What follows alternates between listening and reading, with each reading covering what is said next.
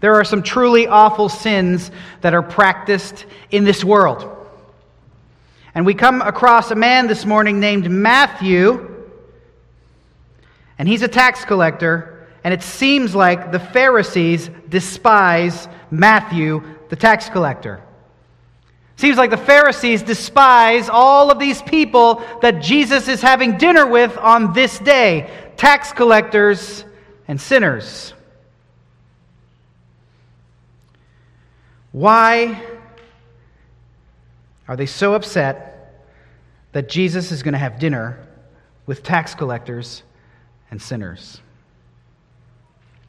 In our day, as in the days of history, one of the worst, most heinous, most wicked, most awful sins is that of betrayal, that of treason, that of disloyalty.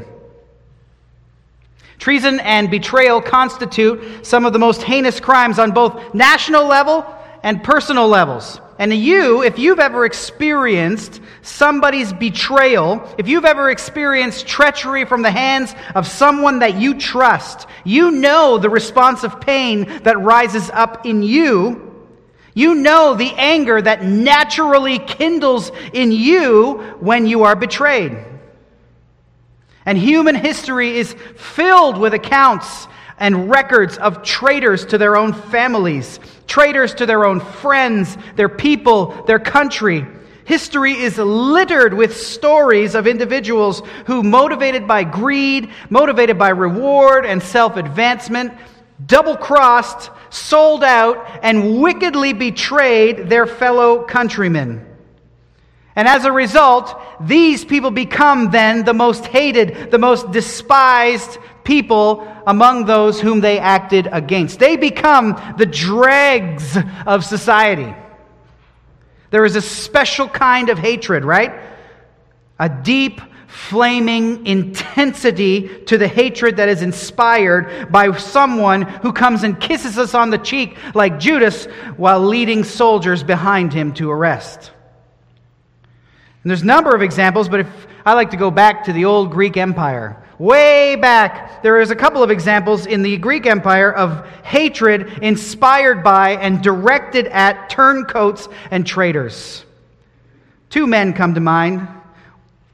A man named Hippias and a man named Ephialtes. Hippias and Ephialtes. Hippias was a despotic ruler in Athens. And over time, the Greeks decided against despots and moved in the direction of democracy. And so they deposed Hippias from the rule in Athens in favor of a more democratic form of government. But Hippias did not take this lightly, and he wanted his seat of power back. And so he went to the councils in Greece and said, I want my throne back. And the Greek councils said no. They preferred the democratic form of government. So what did Hippias do? He left Greece and sailed to Persia, where there he cozied up to King Darius I. And he encouraged Darius, hey, Darius, I got a plan for you. Why don't you take the entire Persian army, sail it over to Athens, attack Athens, conquer it, take it over, and then put me back on the throne as king in Athens? Interesting side note, this Darius I is the same king that we read of in the book of Ezra. This is the same king that helped the Israelites rebuild the walls in Jerusalem. And at the same time Darius was helping the Jews, he was being spoken to by Hippias, who was advocating for Persian attacks on Athens. Now, when you see this idea of Persians attacking Athens, this is Hippias counseling the Persians to attack his very own people. His very own mother, brothers, sisters, countrymen. Hippias urged Darius to take control of Athens and rule over the Greek people. That's a humongous betrayal. And Darius agreed. And with Hippias leading the charge, or leading the massive Persian fleet across the sea, Hippias led the Persian fleet to a beach where he knew that the large Persian cavalry could safely get off the boats and begin their charge. And that place was called Marathon. And it was this battle at Marathon. This was the first attempt by the Persians to conquer Greece. There would be a number of battles that would come in the future, but this was the first one.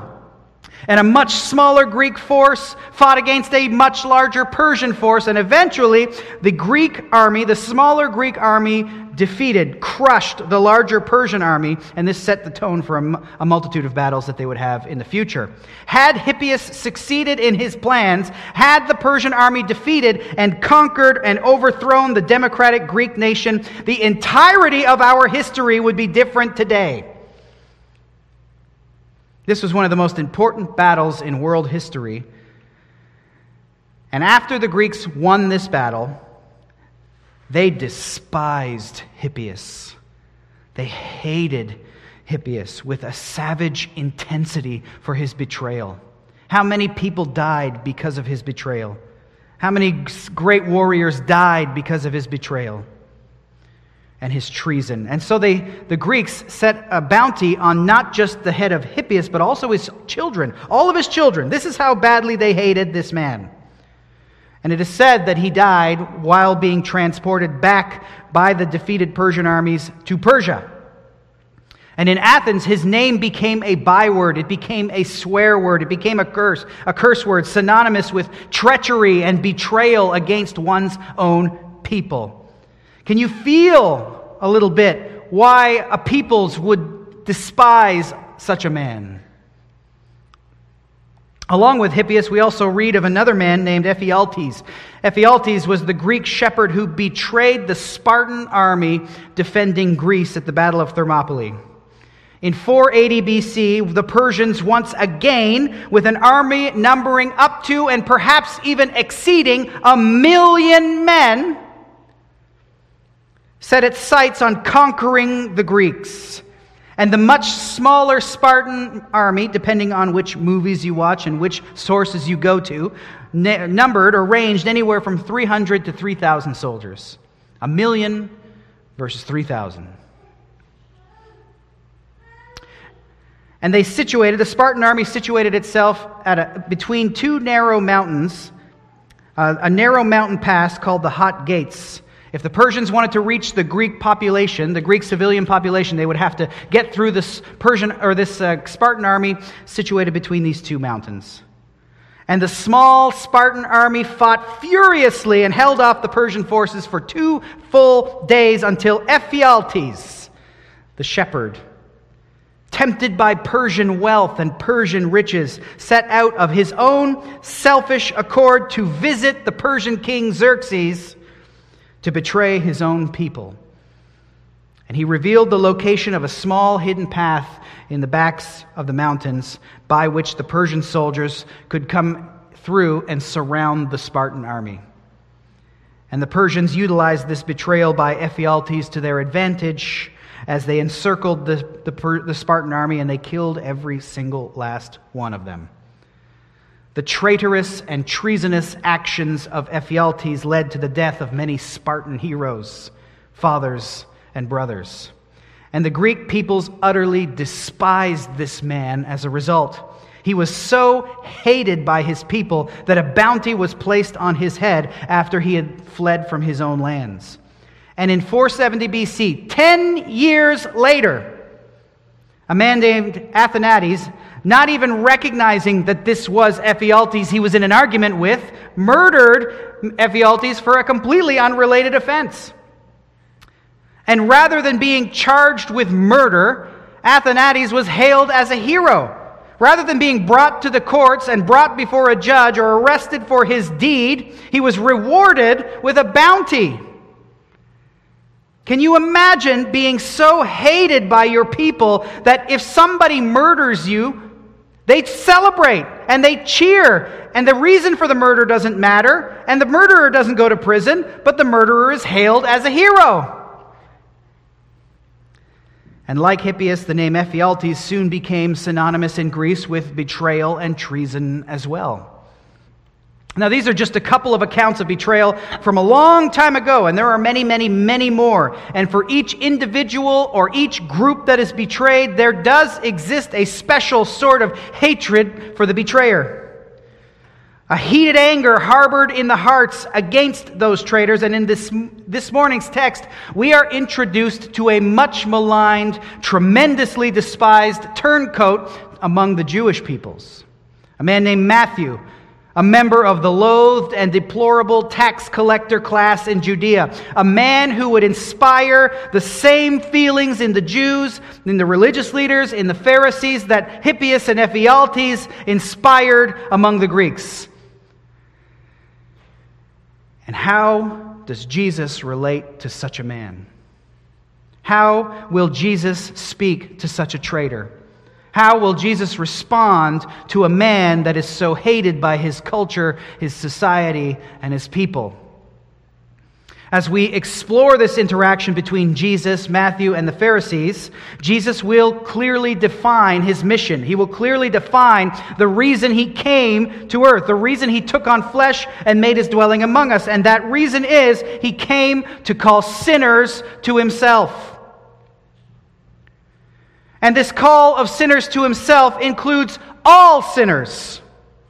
No matter who you are, no matter what you've done, Jesus proves on this day, as he called to himself Matthew, one that society considered exceedingly repulsive, exceedingly dirty, disgusting, vile, and vulgar. Jesus, in calling Matthew to himself, proved the vast expanse of his mercy and his grace.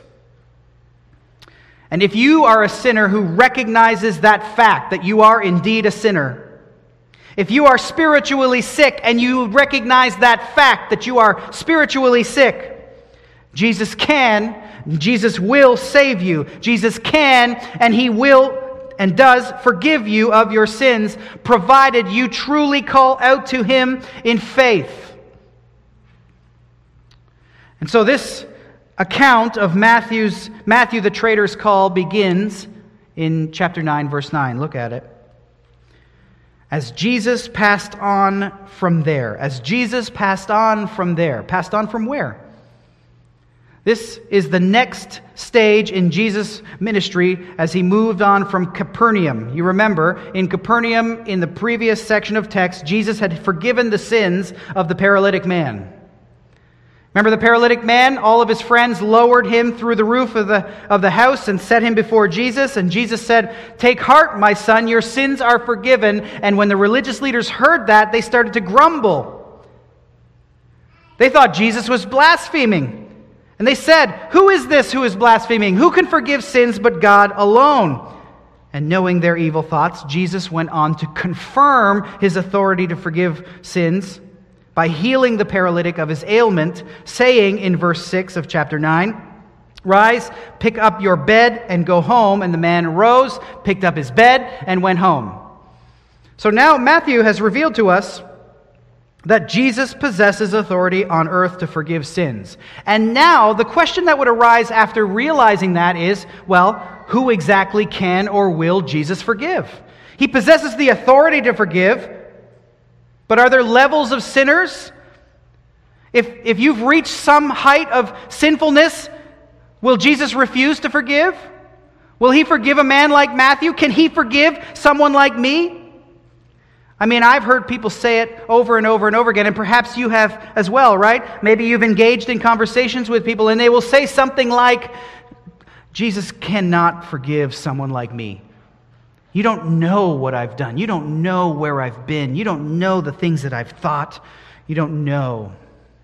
And I've also heard people say things like, "I can't go to church, I mean, if I ever walked into the church building or ever started to pray, I'd probably catch on fire." You ever hear people saying stuff like that?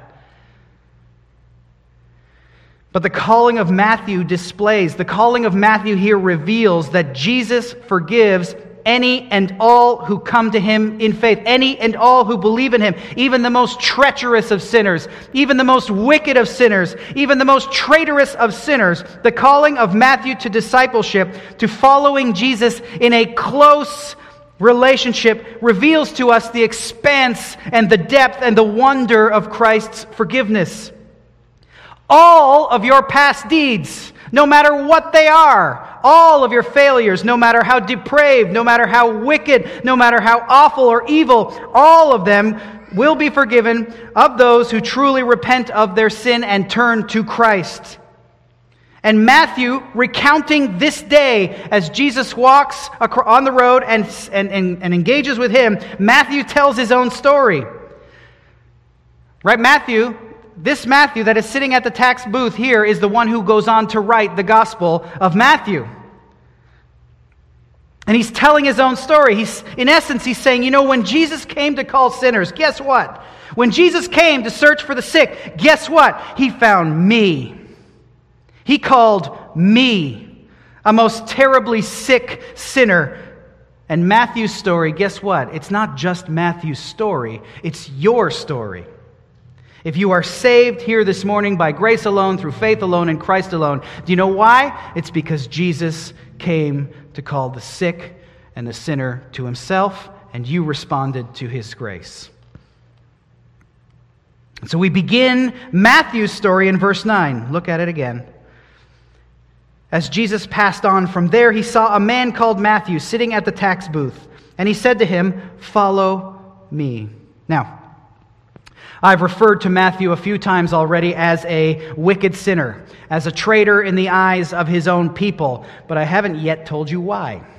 Why was Matthew considered such a filthy, rotten, traitorous, treacherous sinner?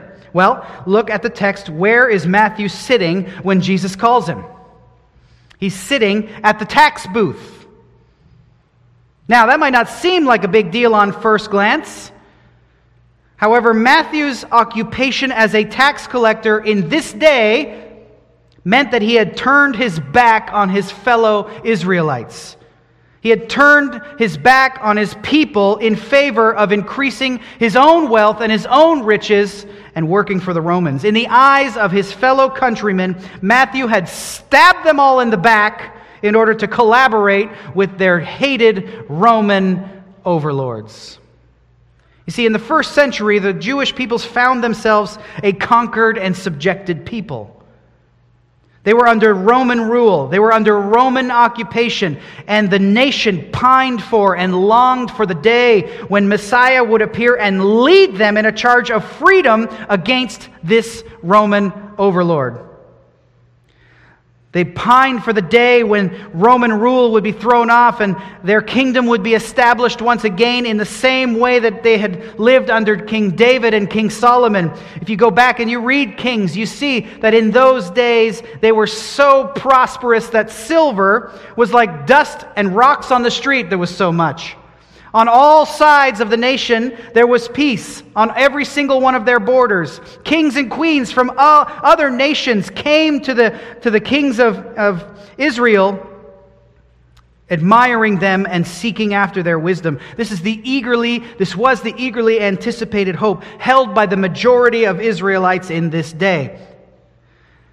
Now think about it. If the heart's cry of the average Jew is freedom and liberty from Roman oppression, one might understand then the hatred that these same Israelites might possess when one decides to collaborate with the Romans rather than against them.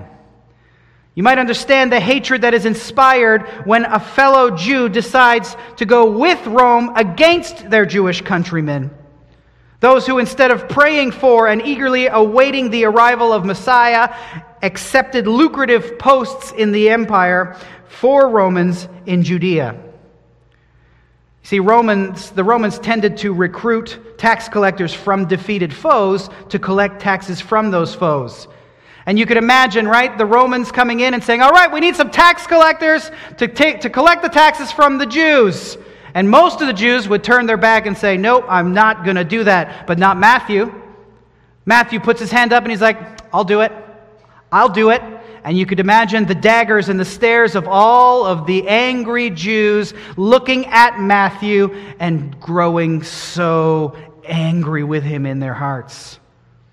And so Matthew begins to collect and accumulate riches and prosperity as other Jews pine away and long for freedom.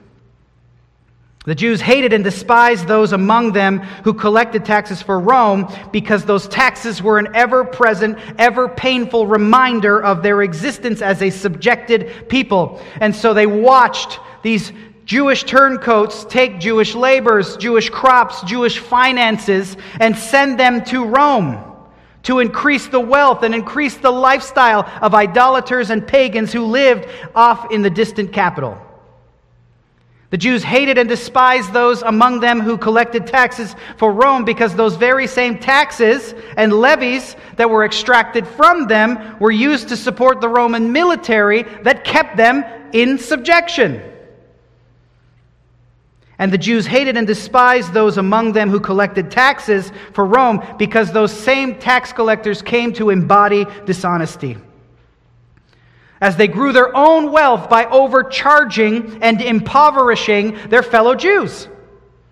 If Rome, for example, called for a 20% tax on cabbage, the tax collector would collect 40, pocket the extra 20 for himself, and send off the rest to Rome.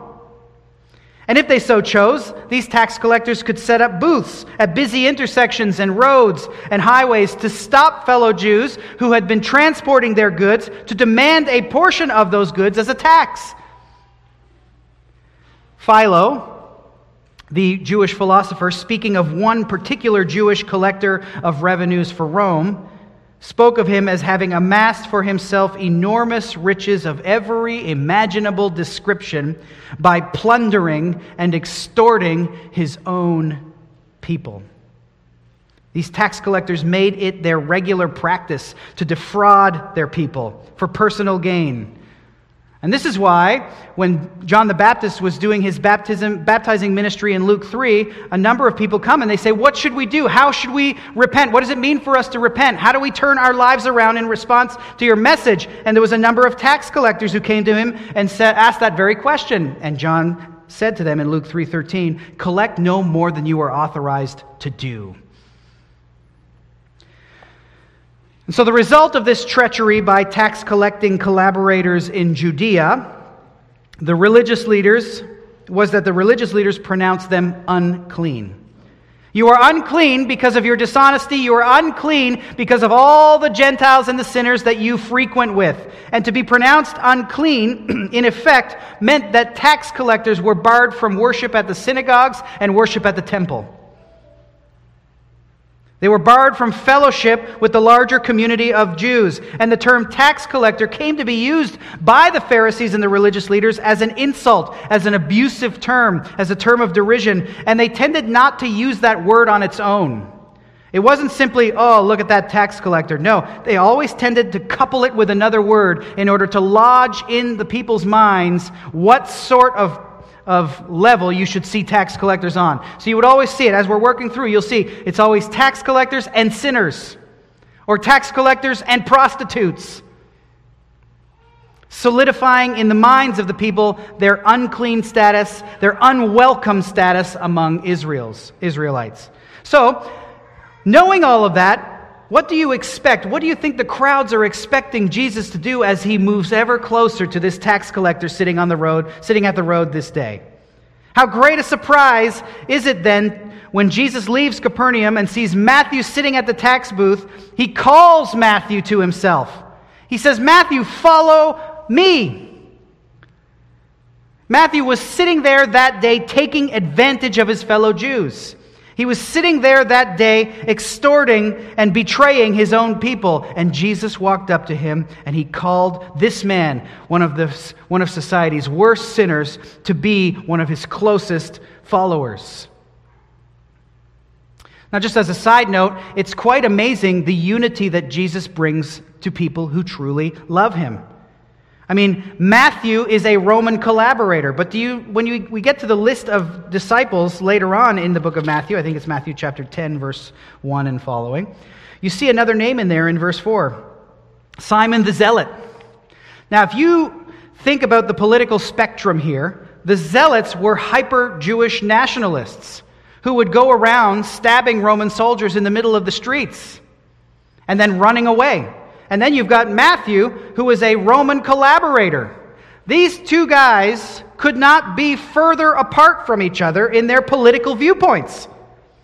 But under the banner of Jesus Christ, both of them are brought together by Him and in Him, and both of them go on mission together, proclaiming the love and the forgiveness of Jesus Christ. We could learn a lot these days from Matthew and Simon the Zealot. We could learn a lot about the unity that Jesus inspired in these two seeming enemies, brought together in love. But back to Matthew. Jesus walks up to Matthew and he initiates a communication between himself and Matthew. You see that, right? Jesus pursued Matthew. See, the crowds are following Jesus around, and they're perhaps now, as they're following him, expecting him to speak to Matthew with condemning tones, as so many other religious leaders had. However, Jesus doesn't follow the same patterns as the religious leaders that the crowds are used to seeing. No, Jesus actually does something quite stunning, and he surprises the crowds again by summoning Matthew to follow him. Follow me, Jesus said to Matthew. Matthew, leave behind all of this. Leave this post. Leave this position. Leave all of this opportunity for profit and for riches. Leave it all behind to follow me, Matthew. Be my disciple, Matthew. This is no half-hearted decision. This is not a call to casual, quasi-committed discipleship. This will cost Matthew everything. You see, unlike Peter, Andrew, James, and John, when they gave up their fishing trade to follow Jesus, when Jesus died, they went back to their fishing trade. After Jesus was resurrected, after he was raised from the dead, he went and he saw them fishing. But for Matthew, if Matthew gives up his position as a tax collector here and now, that meant that any one of the 100 people waiting in the wings for that position would immediately step in, and Matthew is out. This is what Jesus called Matthew to when he said, "Follow me, leave this behind, learn from me, obey me." This is not simply a call for Matthew alone, but this is the call of Jesus to all people at all times, in all places. Follow me. And Matthew heard the call, and for whatever reason, the text doesn't tell us exactly why, but for whatever reason, Matthew rose and followed him, the text says. Luke actually says in 5:28, leaving everything, he rose and followed him. Matthew left his post as a tax collector and became a disciple of Jesus, committing himself to learning from and obeying him. And he chose this life with Jesus over the most profitable and lucrative of jobs. Matthew, and I want you to notice how Matthew responds. Matthew didn't groan, he didn't mumble, he didn't complain about his decision to leave that behind and follow Jesus. No, look what he did instead in verse 10. He threw a feast and he invited all of his tax collector and sinner friends to come and meet the man who had done so much for him. He wanted them all to meet the man who had shown him such compassion, the man who was so radically and wildly different from every religious leader that they had ever encountered up to that point. Look at verse 10. As Jesus reclined at table in the house, many tax collectors and sinners came and were reclining with Jesus and his disciples. Now, we don't see it clearly there. Luke makes it more clear that this is Matthew's party. Luke says, and Levi, that's Matthew, made Jesus a great feast in his house. And there was a large company of tax collectors and others reclining at table with them. Imagine that, right? You've got this holy man, this religious leader, sitting in a house, reclining and eating with the dregs of society, with the despised of society. This dinner party must have come as a shock to the religious elite of the day. You see, the Pharisees had created this rather strict set of rules and standards. They crafted a complicated and intricate system of extra-biblical rules to follow, and they used that system, their self-defined system, to determine who's in and who's out. Who's worthy of our time? Who's worthy of our effort? Who should we associate with and who should we avoid? Well, let's judge everybody according to the standards that we have made for ourselves. And the average Jew was unable to live up to those standards. And you know what? Even the Pharisees were unable to live up to them. They just lied about it. Nobody was able to live up to this handcrafted, hand-carved standard of righteousness that had been created by the Pharisees and the scribes. But the Pharisees made it look like they could, and that made them feel quite high and mighty. And as they grew ever more proud, as they grew ever more self-righteous, ever more protective of their system, they grew ever more judgmental, going so far as to disassociate themselves from anyone they saw as a sinner. And not only did they stay away from sinners, but they also expected everyone who claims to be righteous, or who claimed to be righteous, or to claim to be a rabbi, they expected those also to imitate them and stay away from sinners, to avoid contact with sinners, especially men like Matthew. But Jesus, as he reveals so many times throughout the Gospels, cares nothing for societal standards and expectations when they hinder his mission to seek and to save the lost. His mission to call lost sinners to himself for forgiveness and salvation took precedence and priority over all societal conventions. In Jesus, we see a much-needed alternative to the religious hypocrisy of the Pharisees. We see a much-needed alternative to the refusal of the Pharisees to extend compassion and mercy to sinners. Jesus, our meek, lowly, compassionate, graceful, truthful Lord and Savior, attracted to himself and held the attention of the ignored sinner. How different Jesus was from the Pharisees. How different Jesus was of the Pharisees in his own day, and how different Jesus is from those of us in our own day who are very much like the Pharisees, who repel sinners not with the gospel, but with our bravado, who judge and condemn sinners by our disposition towards them, our obvious anger with them, and our judgment of them. Jesus is our example. And he spent time with sinners, eating with them, reclining with them, extending compassion to them, all the while never condoning their sin, never permitting, never accepting, never encouraging their sin. Jesus was not overtaken by or infected with the sickness that he came to heal. See, there are times when we can be so easily overtaken by sin. We so easily respond to the sinful ways of others by sinning ourselves. We can either do that by imitating and encouraging and accepting their sin, or becoming a graceless, judgmental, condemning Pharisee ourselves. There are two ditches that we tend to fall into here.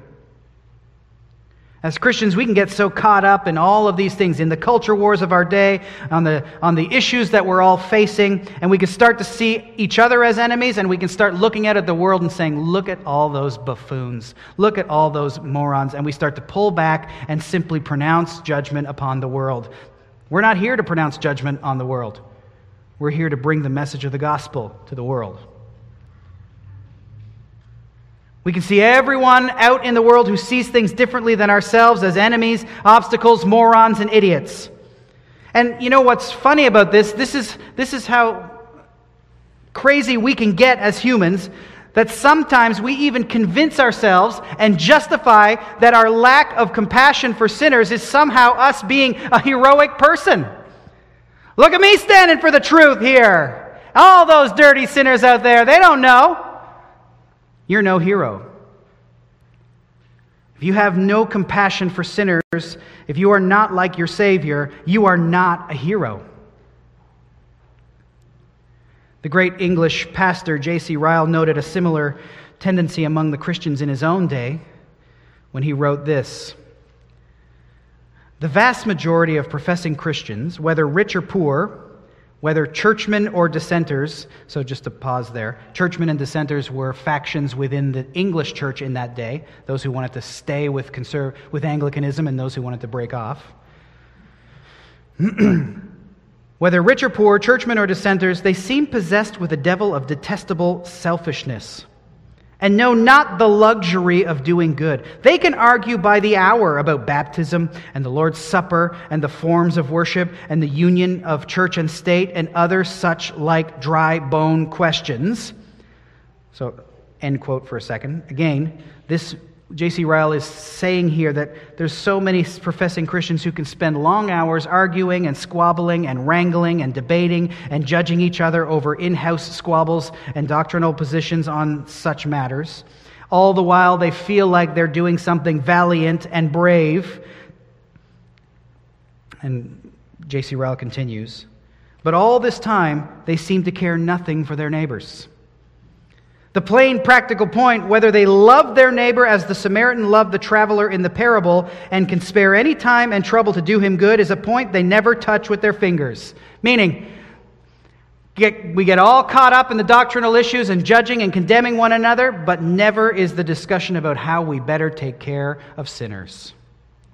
How we better show compassion to sinners. That's not a debate that we wrangle over. In too many English parishes, said J.C. Ryle, both in town and country, true love seems almost dead. Both in church and chapel, and a wretched party spirit and controversy seem to be the only fruits that Christianity appears able to produce. This is what happened to the Pharisees. They argued and they touched upon and they wrangled over all sorts of minute and fine points of religion.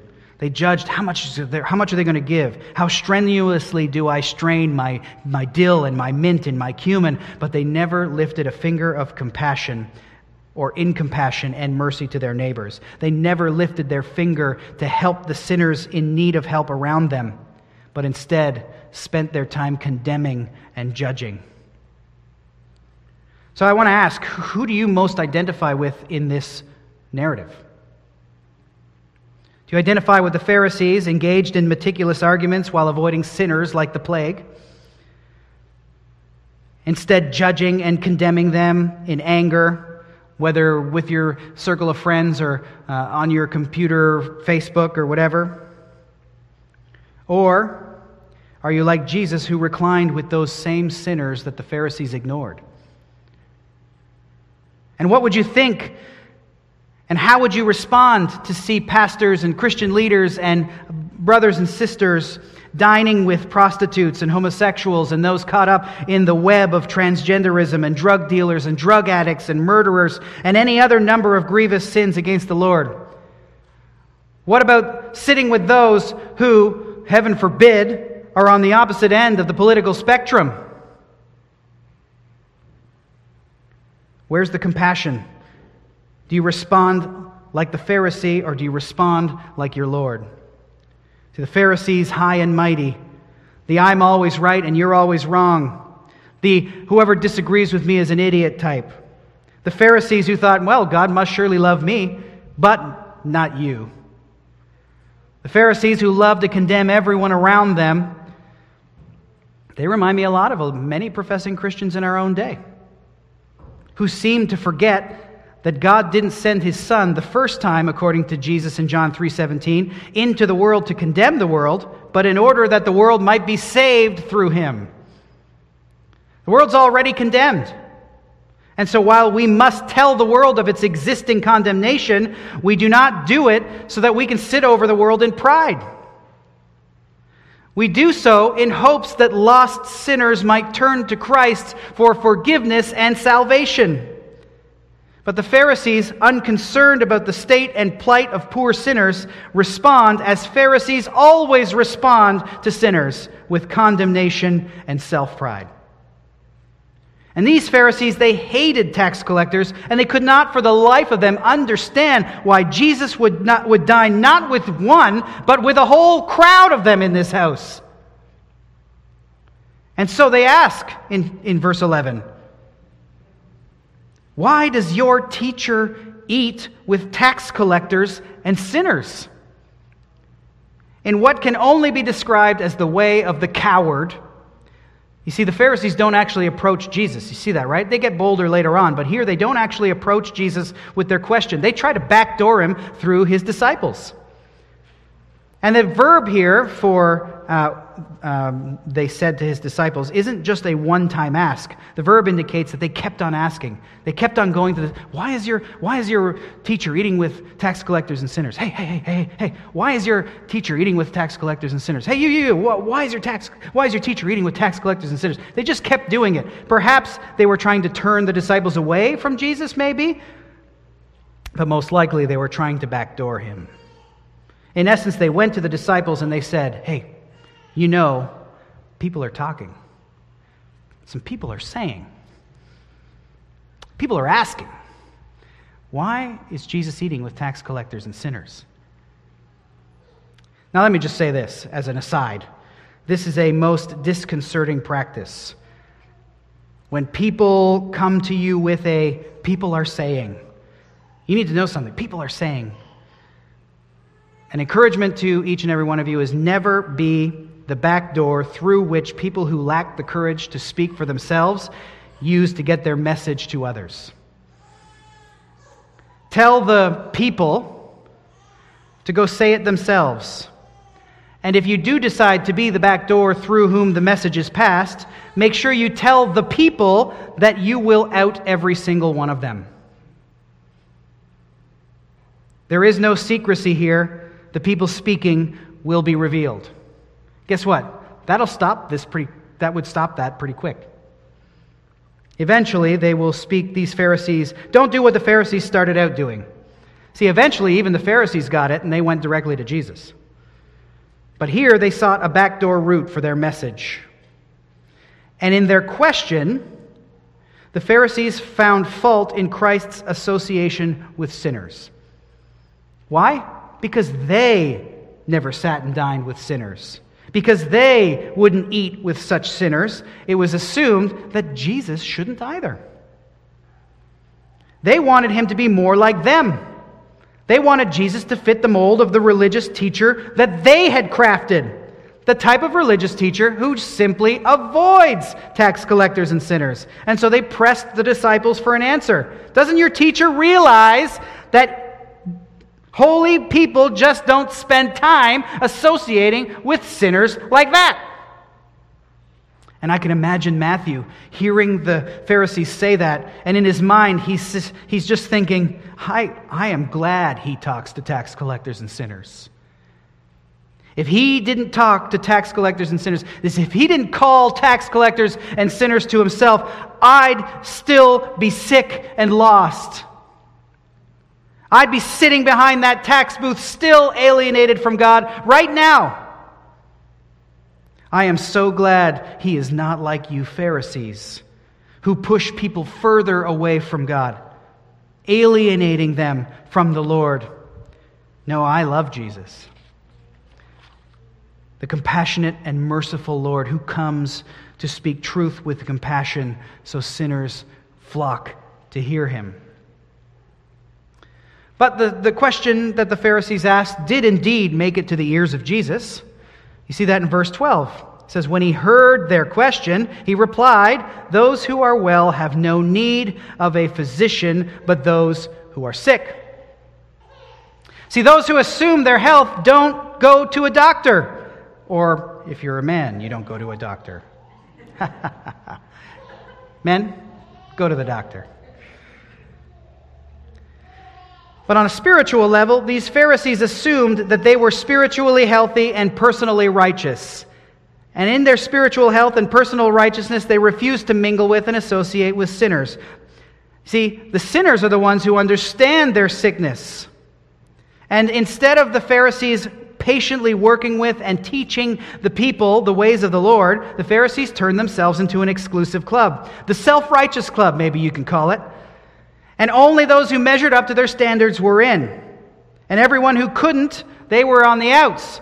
And this group eventually became a club of guys who stood around condemning each other while condemning everyone else but patting each other on the back. Jesus had no time for such things. In fact, he saved his harshest and severest criticisms and rebukes for these proud, arrogant Pharisees. And he revealed many times, in the clearest of manners, their status as sinners. You might think you're righteous, Pharisees, but you are sinners. He revealed their hypocrisy, which is something they hated. See, Jesus didn't come to earth to stand in a circle with Pharisees and look down on sinners. No, Jesus came as a doctor who works among the sick, to get them well, to prescribe for them the medication that will save their lives and their souls. Jesus, the great physician, works among sinners, calling them to faith and repentance. He shows them the gate, shows them the way, reveals to them the truth, shows them the life by which they, even the greatest of sinners, can be forgiven. Now notice, too, Jesus called the sick sinner just that, a sick sinner.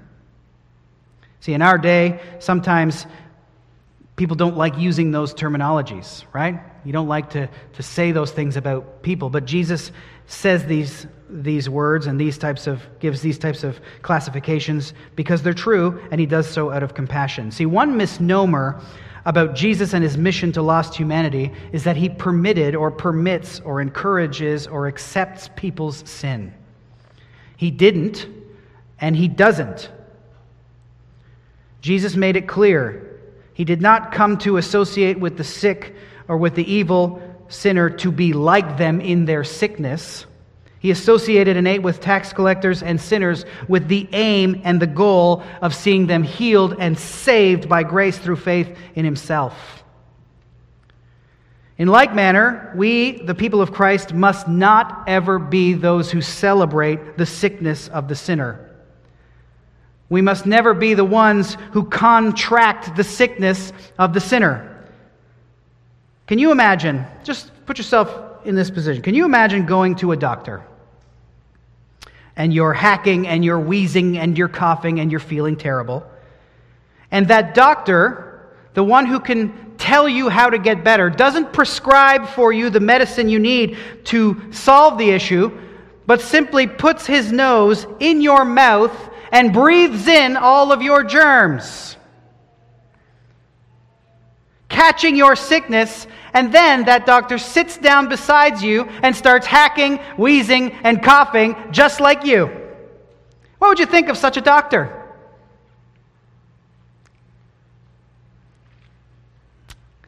That's exactly what so many professing Christians seem to do when they go out into the world and refuse to apply the soothing medicine of our Savior to the wounds of sinners, who instead adopt and encourage the spread of the sickness.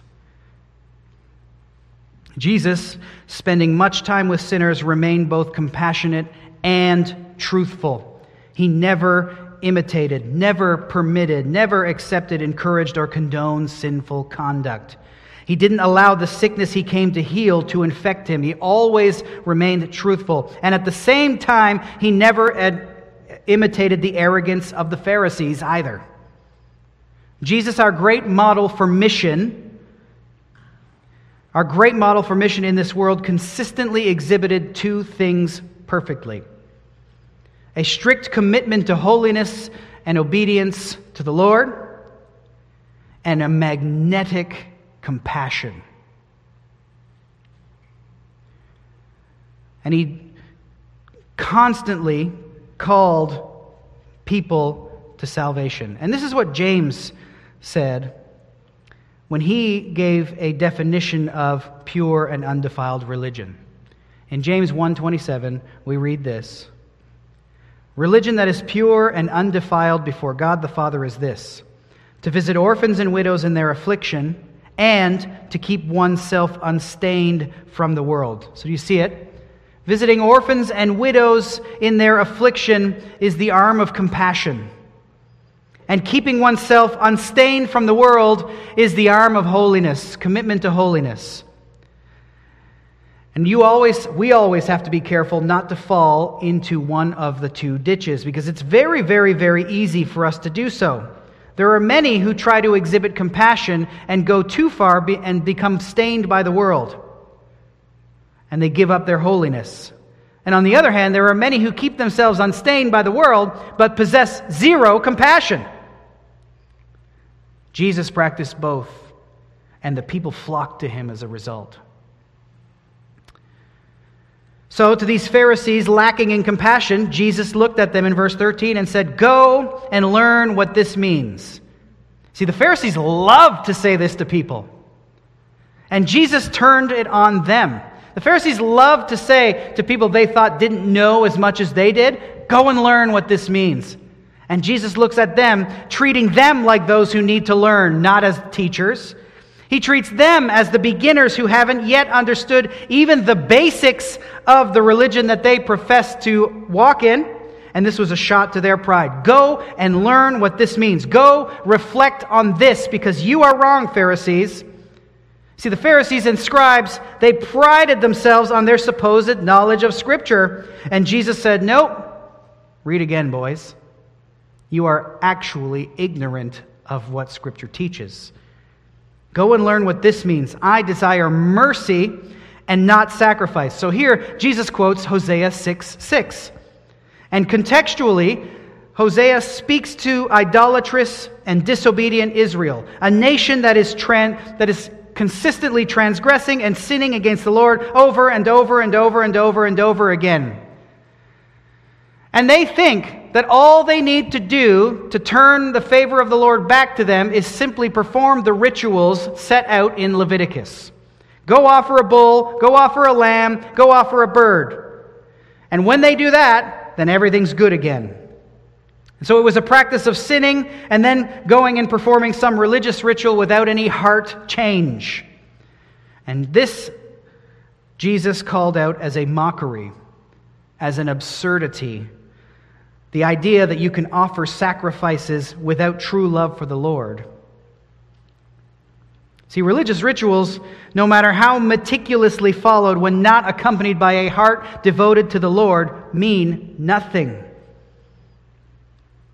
In like manner, the sins of a heart without compassion are not covered by your mere external ritual. Don't think that we can just treat people like scum and avoid compassion with sinners of the world. Then we can come here, take communion, and the Lord's like, "Oh, everything's good. It's all good. You perform the ritual. You're all right."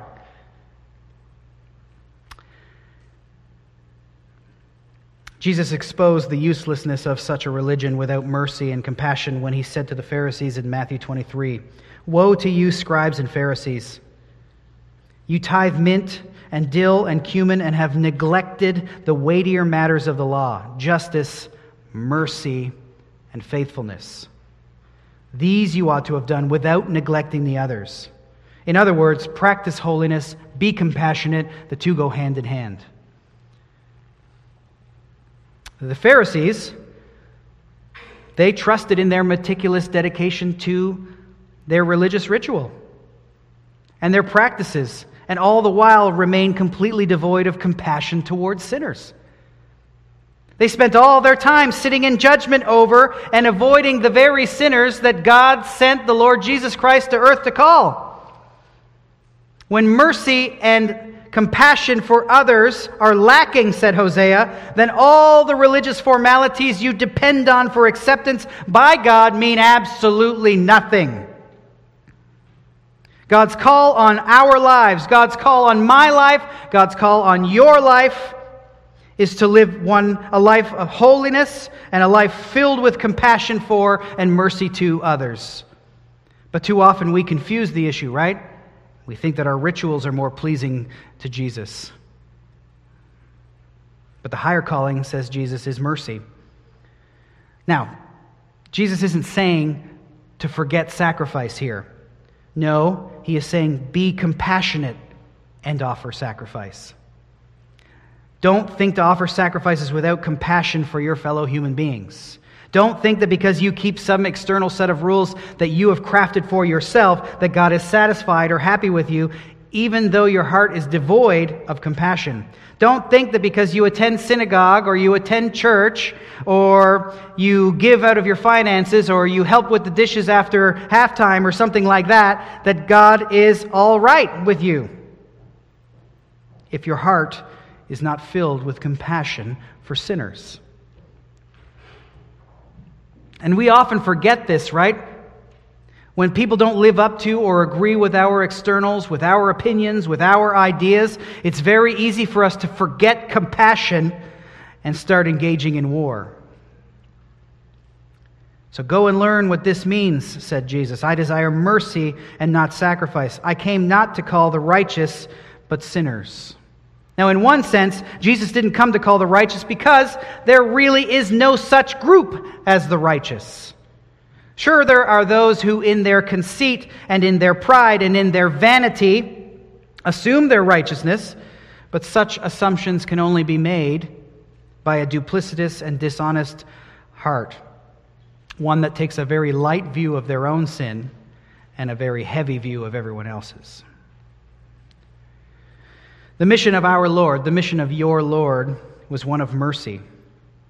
The mission of our Lord was one focused on calling sinners to faith, which is exactly what he was engaged in when he entered into this feast, filled with tax collectors and sinners. When he went to this feast filled with the worst, most culturally despised and hated peoples that the religious leaders would never go and associate with. This is the mission that Jesus left for us. And it seems more often than not, we get mired in doctrinal squabbles with other Christians, arguing and pounding the table, doing it all on social media and doing it all in people's ears, doing it all in the absence of those that we're actually angry about, which is slander. And all the while thinking that we're performing some godly deed.